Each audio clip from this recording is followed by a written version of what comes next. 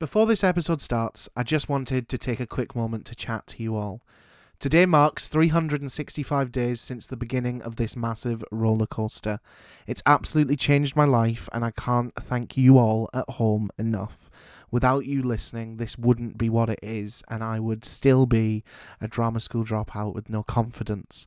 I just also want to quickly say thank you to all my family and friends for all of the support, all of my guests that I've had on this year, the agents, managers and publicists that have hooked me up with all of my amazing guests, and obviously a big shout out to my co-producer Heather Spiden for being there. Just, every step of the way. She's really been a massive rock for me this year, and I can't imagine life, how this year would have panned out without Heather by my side. So a big thank you to Heather. We've been named the 3rd best drama podcast in Britain, 7th best drama podcast in the world. We've charted all over the world, even in mad places like Albania and Romania. And it's been absolutely mental, and I couldn't have thought this would happen when we first began 12 months ago to the day. It's absolutely mental.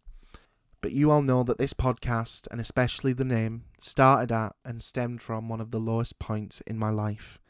You all know the story, and that's why I've partnered up with Student Minds to bring you this episode. Student Minds is the UK's student mental health charity. Today, as many as 40% of students may now meet the criteria for a probable mental health problem. Student Minds aim to create a future where every student is able to thrive at university or in higher education by focusing on prevention and ensuring that information and support is available for those who need it. They do this by empowering students and members of the university or higher education community to develop the knowledge, confidence and skills to look after their own mental health, support others and create long-term change. They also undertake research on student mental health and share the best practices to ensure that decisions about mental health are made based on evidence and student experience. 2021 has been a tough year, but 2022 doesn't have to be the same. Student Minds are asking for donations to help ensure that every student's mental health is made a priority. Anything you are able to give would be greatly appreciated. Please visit the link in the show notes below to make a donation today.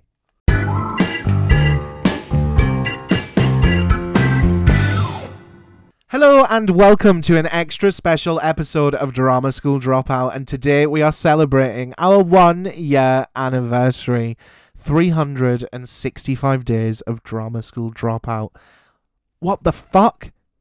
Who would have thought that this is what would have happened all those months ago back in December 2020 while I was still working for a company that may or may not rhyme with Glamazon? Who would have bloody thought it, eh? Oh, thank you so much to everybody that's continuing to listen in. It genuinely, you are the light in the dark of this pandemic. You have changed my life completely, and I cannot thank you enough. But I will love you some more if you pop over onto my Instagram at Ingram Noble and like the new little pic that Heather Spiden took of me to celebrate. There's a few funny stories about that, and we'll probably talk about it when Heather comes back at the end of the month for This Is Where We Update You. But as per usual, it's episode 56 and my name is Ingram Noble and I am your resident drama school dropout, and today we are celebrating in style. I'm joined by one of the stars of the biggest movie musical of all time, my absolute favourite Pink Lady. Please welcome to the podcast the iconic Dinah Manoff. Drama school dropout, no graduation day for you. Drama school dropout, flunked your whole course, now try something new. Drama school dropout. Hello. Hello. Wow, what a great introduction. Oh, I'm such a fan of yours. I am, as you know, every secondary school or high school in the world has done Grease, and I played Vince Fontaine, and one of my great friends, Kate Garnett, played Marty, and it's always just been like that character is someone that I've always been drawn to, and Marty was always my favorite Pink Lady and still is. Oh, well, thank you. Marty, I based her character on what I thought her impression of Marilyn Monroe would be. So that's where she originated from that funny little idea of, how she thought a sex symbol would act. So I also do have to say, my mum is the only person who I tell who's coming on the podcast. And my mum did ask me to tell you, and I've never done this before because it's highly unprofessional. Grease was the first ever film that my mum went to see in the cinema. And she has always loved Grease. So she just asked me to give her a little mention. What's your mom's name? Liza, like Liza Minnelli. Thank you, Liza. Grease is the word. Stay pink. She will be so over the moon with that. Thank you so much. But what I like to ask everyone that comes on the podcast is, how did you get into acting and what was your first ever role? And it doesn't have to be a professional one. We love a school show story. Well, I got into acting because I basically was not qualified to do anything else. I love the name of your podcast. I feel like I was kind of a drama school dropout myself. I was never really a good class person. Yeah. But because my mother was an actress, I had been brought up in show business and I had been cueing her on scripts from the time I could read. So I kind of had an innate talent for performing. Yeah. And it was in my blood and it was in my experience. And so when I left high school, barely graduating, I started auditioning and I was lucky. My very first job was on a television show called Welcome Back, Kotter. And I worked with John Travolta, who was becoming a huge star at the time. And I was the most nervous person on the set in the whole world. And that's how I started out. Do you remember like a defining moment where you could be like, oh, no, actually, this could be my career? Like there's actually some longevity in this. Boy, that didn't really hit me till my 30s. I always felt like I was going to be found out as a fraud, because my mother had been such a serious actress. My mother is the actress Lee Grant, and she had been so respected, and she'd studied with Lee Strasberg, and, she'd won Oscars and Emmys. And I came along as a teenager, kind of a wild child off the beach. And, just felt every time I got a role, I was like, phew, well, gee, this will pay the rent, or, I can't believe I got hired. And over time, I really learned my craft, and I learned to take it seriously and to have fun. Even on Grease, I was a nervous wreck, because I was surrounded by such amazing talent. And, most of the cast had done musicals on Broadway. And, it was my first movie. So I was such a newbie. Yeah. So when I was sort of doing my research and things, or as I like to call it, legal stalking, I came across, I don't know how true it was because it was only a sentence and a half. Did you study at the Actors Studio? I was actually, at the time, I don't know what the statistics are now, but I was the youngest member to be admitted to the Actors Studio. I auditioned for them when I was, must have been like 19 or so.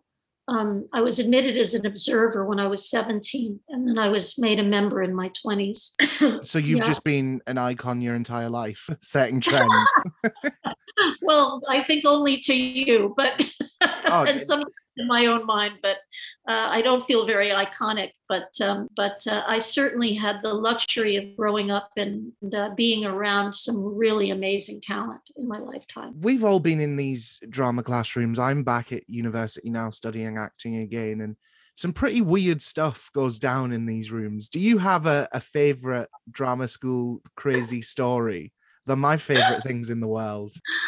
That's great. Well, I didn't go to drama school, but I did go to classes, and I went to class with an amazing teacher named Peggy Fury, who at the time was teaching Sean Penn and Jeff Goldblum, and Michelle Pfeiffer came into class. And I'll tell you my funniest story. Peggy had a great sense of humor, and so she decided to pair me with Tina Turner for a scene. Tina Turner had had just broken up with Ike Turner, and Peggy thought it would be interesting if she paired me with Tina and we did the scene from I Am a Camera, which is what Cabaret was based on. And she had Tina playing the Marissa Berenson role, which was the very shy kind of aristocratic role, and me playing Sally Bowles. And needless to say, it was a disaster. But it sure was fun rehearsing with Tina Turner and her Doberman.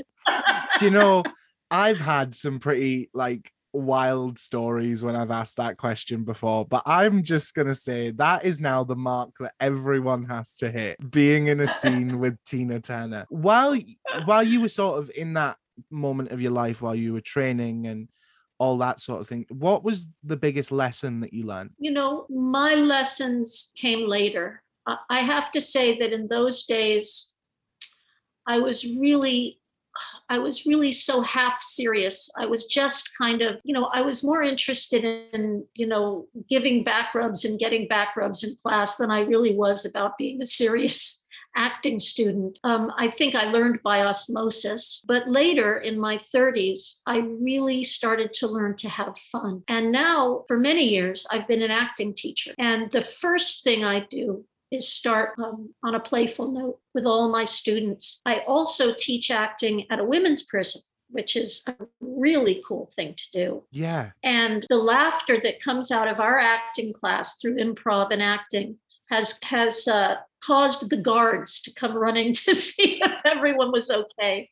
So that's my lesson, is that it has to stay playful and not to suffocate the childlike instincts that we all come in with, Yeah. And I think for a long time, I did away with those instincts, trying to be something that I wasn't. And then later, I really discovered that I could, rely more on my playful nature. I think I'm still learning that it has to be fun. I don't know. I didn't plan to bring this up. We were doing Shakespeare today in uni, and we were just going through some sonnets and things like that. And I consider myself pretty well versed in Shakespeare. I've studied it for a number of years and understand the technicalities of the iambic pentameter and all that sort of jazz. And it's the first time that I'd ever been told today, throw all of that out the window. Do not worry about whether you have to take a V out for it to fit the iambs. And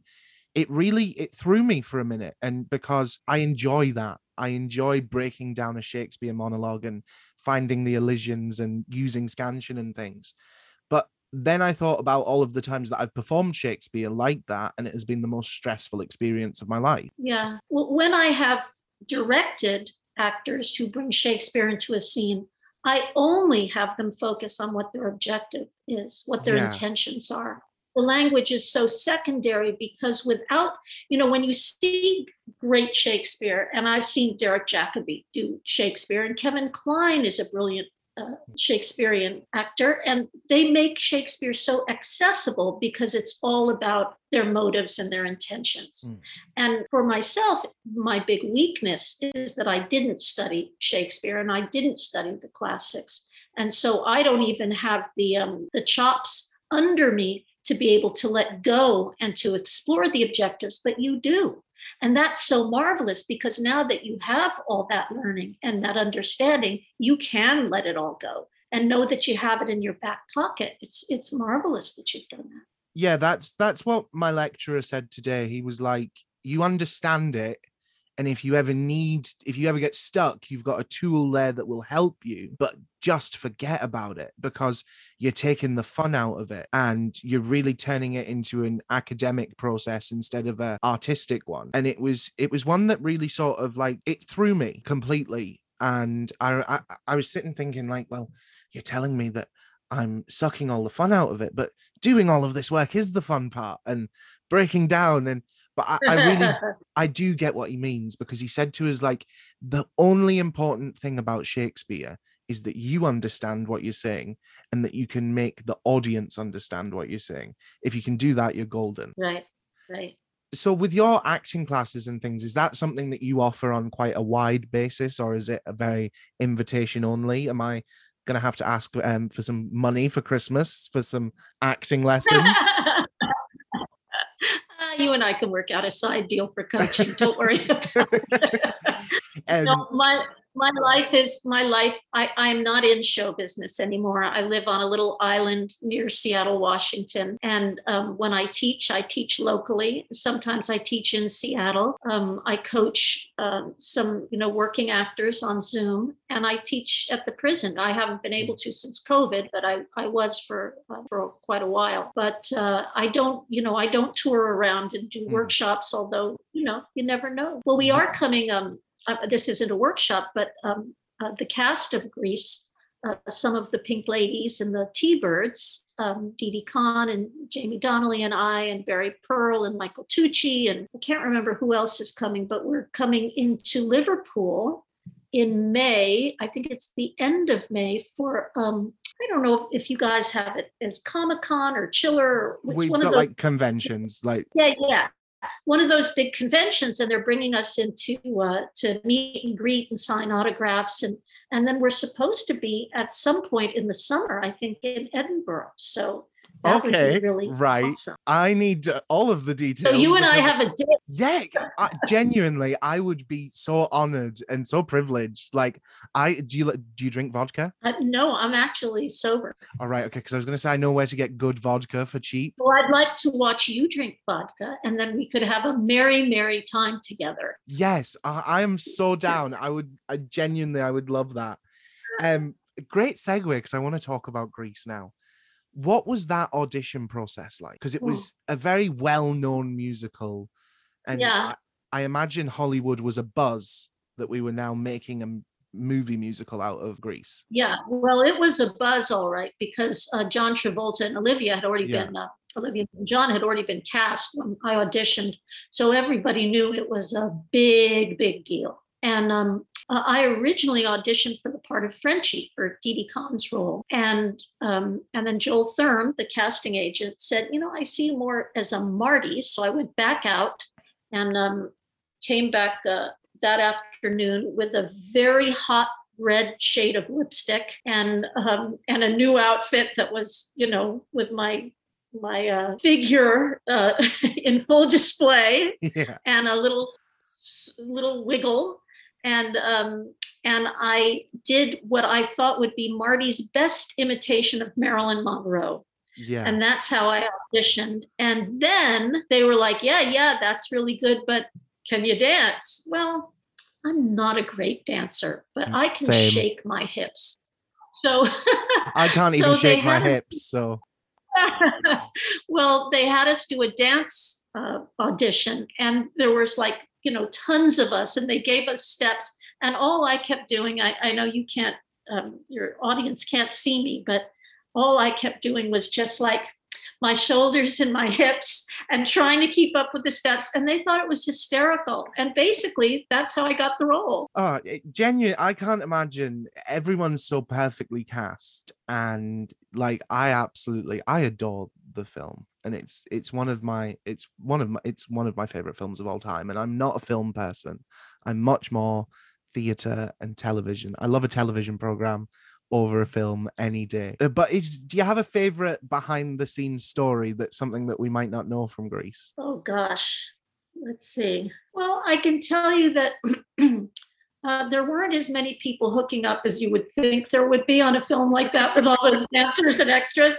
But I will tell you that Jeff Conaway, God bless him, who played Kenickie, was getting all the action. I'll just tell you.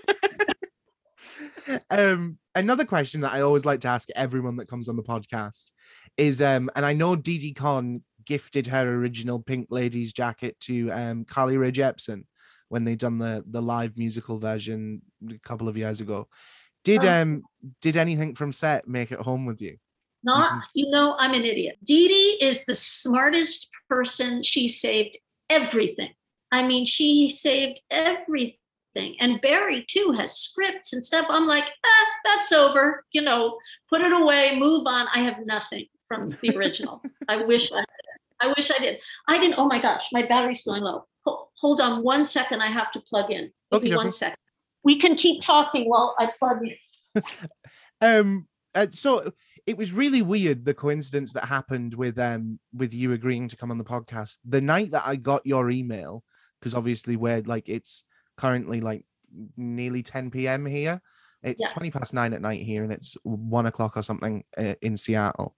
I had watched a Grease documentary that night, just out of the blue. Hadn't really thought like, oh, I had invited you on or anything. It was just, it was one of those things, you know, you just find and you're like, oh, I've never seen it. I'm going to watch this. And the premiere, the one that was on Hollywood Boulevard, looked absolutely mental. What was that like for you that night? Gosh. Well, I would say I probably had a pretty good buzz on. I can tell you that.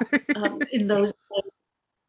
There was a lot of limos and a lot of champagne in those days, and gosh, it was quite a party. And honestly, I remember very little of it, and that's probably why I'm so today.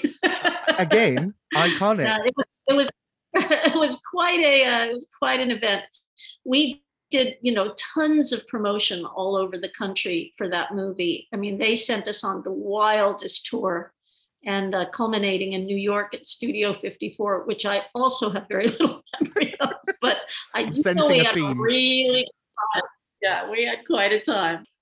Obviously, it's such a global phenomenon and everything like that.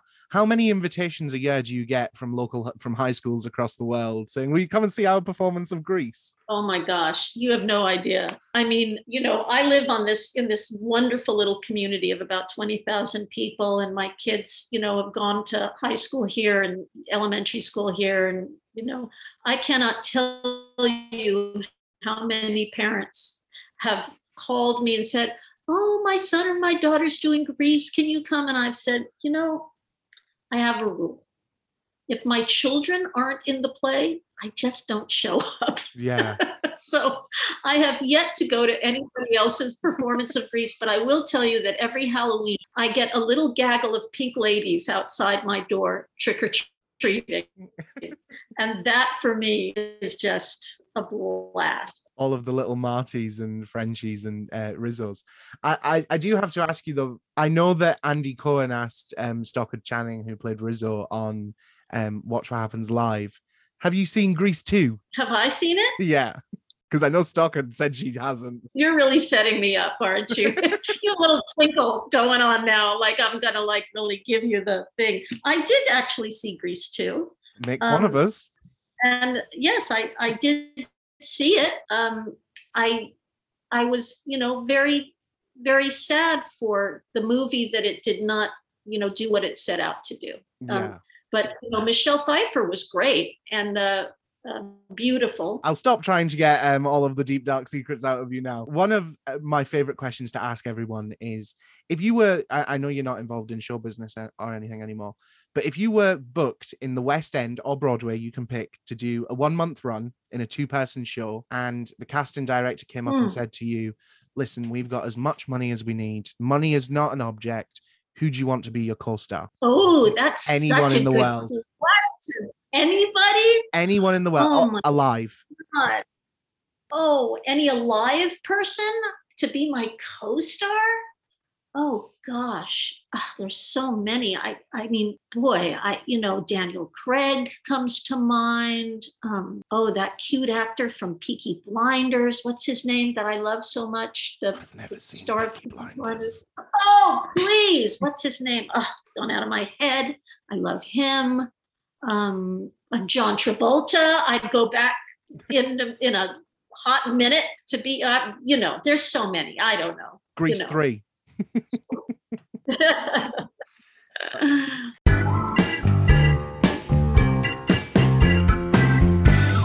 What was it like being basically fresh off of the Grease set, making your Broadway debut, and then winning a Tony Award? That must have been a crazy, what the fuck couple of years. Yeah, it was actually, thank you for saying that, because it was a what the fuck. I mean, I really did feel swept up in something that I wasn't even sure I was the one creating it. It was a matter of incredible timing, a great role. The role of Libby Tucker in I Ought to Be in Pictures was a great role for me at the time. it couldn't have been a better fit for me. I'd been raised on Neil Simon material from the time I could speak, because my mother had done so much Neil Simon. I was, a young up and comer, and I got tremendous attention at the time. It was a whirlwind, it really was. And the novel that I've written, which I want to talk about with you a little bit, The Real True Hollywood Story of Jackie Gold. And this is, I know I love the cover. Yeah, it's great, isn't it? Yeah. Yeah. The woman Oscar smoking a cigarette. So cool. Anyway, the novel is not autobiographical, but it certainly draws from a lot of my experiences and a lot of the feelings I had during those really successful years. And the protagonist in the novel, Jackie, wrestles a lot with the level of fame that she has and whether or not she deserves it. Mm-hmm. And I wrestled a lot in those years, feeling very undeserving of the kind of attention I was getting, because I just felt like I was lucky. I knew I had talent, but I also just felt very lucky. I think in a sense, all actors are very lucky because I think of a lot of talented actors that I know that I went to college with that have now left the industry because they just were sick of not getting their break. Right. Yeah. And yeah. I think it's luck, but it's also a true testament to somebody's character that they do make it. Because I think, especially even from a level that I'm at, where I have done virtually no theatre because I graduated and then we went into lockdown, and I've done no films or anything. So I'm at a very beginner level. And I know how much I've already had to sacrifice to do the things that I've done. Like I've wrote and I'm directing my own play that I wrote with one of my best friends. And I already know the stuff that I've had to sort of do to make that happen. So I can't even begin to imagine then amplifying that sacrifice and that determination by thousands. And I think it must just come down to a case of you have to roll with it. If it happens, you have. Did you was there ever a point where you were sort of like, why? Why did I go to that Grease audition? It's all just a bit too much. No, there was no, I never felt, any ambivalence about doing it. I just felt fear about not being able to do it well. But I always felt like so lucky to be chosen, so lucky. And the rejection, I have cried over every bad audition and rejection. Oh, yeah. I have no Teflon on my skin. You know what I mean? You reject me, my feelings get hurt. Yeah. I was never an actor who could just, go in and not care. I really, really cared about what I was going in on. And I'll tell you, the thing that made me stop acting, or stop auditioning, I should say. I had finished a series called State of Grace, which I don't think you had there, but we had here. I did 2 years on it. And I had my children, all 3 of them, and they were little. And I went on an audition. It was, I was in my 40s and the roles were slowing down, especially roles for women. And I walked into an audition room for a series playing, a fairly, an okay part of a therapist. And I walked into the room and there were 16 other actresses there for the same role. They were all well known. They were all fabulous. And I went, oh no, I can't do this anymore. This is, this is rolling the dice and the odds are so against me now. Who needs this? I like myself too much for this. And that was when my husband and I started talking about, the B plan, which was leaving Los Angeles and leaving the business and having, more of a creative but normal life.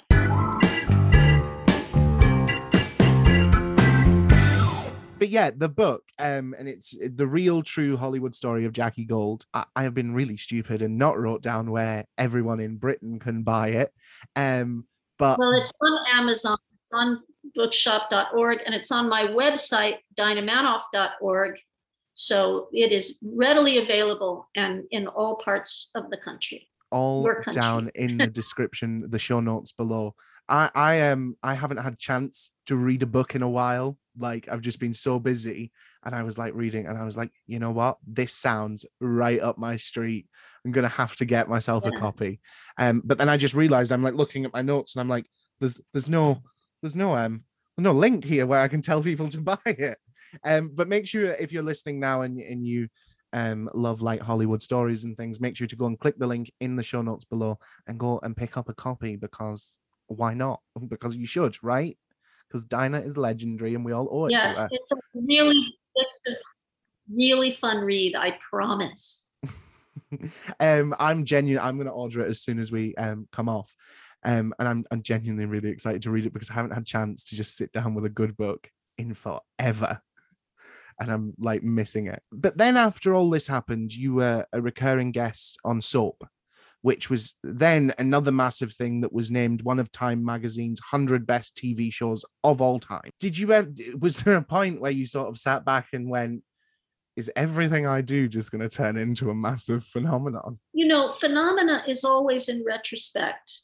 When we were doing Grease, for instance, I mean, we didn't know it was going to be like a big hit. We really didn't. I knew John was a phenomenon then, but I didn't think, the film, who knew? I mean, the play was popular, but, and even when the reviews came out for Grease in the beginning, they were very lukewarm. They were not rave reviews for Grease. So Grease became a phenomenon over time. Soap was a cultural phenomenon. I mean, it dealt with homosexuality on TV for the first time. It dealt with infidelities and, all sorts of stuff in a funny way that had never been done on television, much less in a sitcom. So it broke new ground. I was aware of that at the time, but again, it's become its own phenomenon, right, in retrospect, as part of a cultural marker, if you know what I'm saying. Same with Ordinary People, another film I did during that time, which was a cultural phenomenon. And when I saw the first screening of Ordinary People, I went, oh my God, no one's going to see this. This is so depressing. And it was, Best Picture. So what do I know? I'm fascinated with, I get lost in like YouTube videos quite a lot of the time. And there's a lot of them that are about where people store their awards. Like, a lot of people keep their Oscar in the bathroom by the toilet, because it's where people can play and like pretend they're getting their own Oscar. Where do you keep your Emmy? Not Emmy, Tony. Where the fuck did Emmy come from? Tony. Yeah. My Tony is in my husband's office on his shelf. I think it's so fascinating when people are like, I leave it in the bathroom, because then when people can go in, you can always tell by how long they've spent in the bathroom. And they're like, oh, you've had to play with Oscar. Well, if I had an Oscar, I might keep it in the bathroom. But my Tony is very, what's the word I'm looking for? It's more formal, and it's in my husband. Dignified. It has a dignified place. Yeah. So we are like, today. It's the 1 year anniversary of Drama School Dropout. I'm genuinely I'm finding myself so shocked that it lasted a year, because all of my projects normally fizzle out after 1 or 2 weeks. And I'm like, okay, so we got 365 days. And one of my favorite things, like I said before, are crazy drama school stories. They absolutely fuel my life. And we play a game on the podcast called Stage Right or Stage Shite. And it's stories sent in by the listeners. And one of them is made up by my producer, Heather, who's one of my best friends. And I said to her when I sort of asked her to go through and get these ones, I said, right, I want the best ones. I said, I want the ones that are the best to celebrate the 1 year anniversary. So I've got the answer in a sealed envelope, and it's 3 stories that are sent in by our listeners, but one of them is made up by Heather. So it's our job to find out which one is the lie. Oh, I love this game. Okay, let's do it. I had a quick read of these earlier. I love them. Number 1, I had a very strict teacher in drama school, and one day I was presenting a monologue, and she stopped me and asked me to restart with an RP accent. I told her that I hadn't learnt it like that and couldn't do an RP accent. And she went off on one and told me that she only taught versatile actresses and that I should leave and come back once I had learnt to be versatile. I protested and tried to just say, okay, I'll just do it. She told me to leave and not come back. She kicked me out of drama school.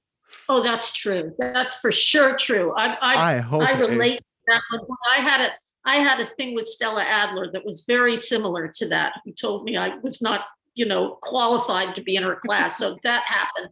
That definitely is true. Okay, go on. Number 2, my friend and I were doing a fight scene for our end of year showcase, and everything went perfectly during rehearsals.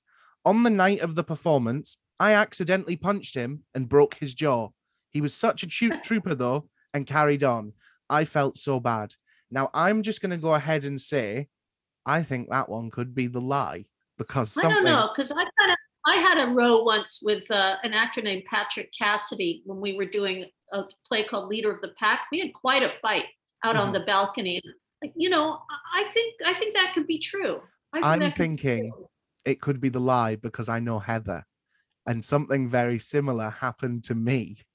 I was in rehearsals. I was playing Macbeth, and one of my good friends who was playing, Macduff, almost forgot that there. We were rehearsing and we were choreographing the end fight scene for the first time, and I didn't move out the way in time, and he headbutted me and nearly broke my nose. But wait, is Heather allowed to tell a true story as a lie? That should be a game rule. She's kind of like changed it. It's very sneaky. But I don't know. I could be totally 100% wrong, and she could have put that in there to throw me. Okay, well, let's put that to the side, and let's hear number 3. Number 3, my husband is a theatre critic and came to see me in Romeo and Juliet. He left us a terrible review, and I sent him a horrible email. And he came back, redacted his review, gave us a better review, and asked me out to dinner. Then we fell in love, and the rest is history. I think that's the lie. I can't believe that. I'm not sure, because I just feel like that second one. We don't have to agree, though. We can go different ones. Second, if you choose one and I choose a different and one of us wins, what does the winner get? The knowledge that they are better than me. Well, that's petty. My love and adoration for the rest of time, even though you already have that. Oh, there you go. That's better. That's good. Okay. And I will give you my love and adoration if you win. Okay. I think I'm going to go for 2, so you're going to go for 3, because one's definitely true. Yeah. One is definitely true. 3. So I'm going to open the envelope now. Yeah. And I hope that I'm right. I get so competitive with this, and I'm like, it's not really that much. And you want my love and adoration. Number 3, you were correct. Thank you. See, I just thought that was too close to home, and that Heather might have not clicked, because last week she did use a true story and I had forgotten all about it, read it, and then we were talking about it, and I was like, oh, this actually happened. I was there. So yeah, we're coming to the end of the podcast now. Thank you so much for coming on. I've genuinely had the best time chatting with you. So everyone that's listening, remember to go down in the show notes below and pick up a copy of Dinah's new book, The Real True Hollywood Story of Jackie Gold. I need to get that right. Oh, Dinah's probably going to shout at me in a minute. Have you got any other projects that you'd like to plug or anything other than coming to the UK and watching me get drunk? Boy, no, but I'm really, really looking forward to that. I consider that a worthy project right now. Yes, we will be selling tickets to watch me get drunk. So details coming soon. Where can everyone do you use social media? Where can everyone find you on social media? At The Real Dinah Manoff on Instagram. My website is dinahmanoff.org, and I think Facebook is The Real Dinah Manoff also. So that's where I am. It'll all be down in the description box anyway. In the show notes. I shouldn't call it the description box. It's not a box. But thank you so much for coming on and celebrating my 1-year anniversary. This has been so special. And like I said, Greece has got... Happy anniversary. anniversary. Thank you so much. Greece has got such a special place in my heart, and I couldn't be happier that you chose to come and spend your Tuesday afternoon with me. Thank you. It was really fun. Thank you so much. And definitely we need to keep in touch because I want you to watch me get drunk in Edinburgh. You're on. It's a deal. Thank you so much. And there we have it, another episode of Drama School Dropout, episode 56 completed. Actually, year 1 completed. Thank you so much to Dinah for coming on the podcast, and make sure to follow us both on social media, which you'll find down in the show notes below. And if you're feeling extra generous, please leave a rating and a review on the podcast. It helps us out so much, and it's free. You don't even know.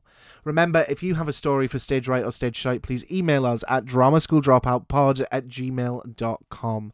I will be back next week with a brand spanking new episode, and I'll be joined by the star of the West End, Chris Jenkins. So make sure to come back next Tuesday. Have a great week, stay safe, and do you know what? Thank you so much for just making this the best year of my life so far, and I can't wait to see what happens in year 2 of Drama School Dropout. Drama school dropout, no graduation day for you. Drama school dropout, funked your whole course, now try something new. Drama school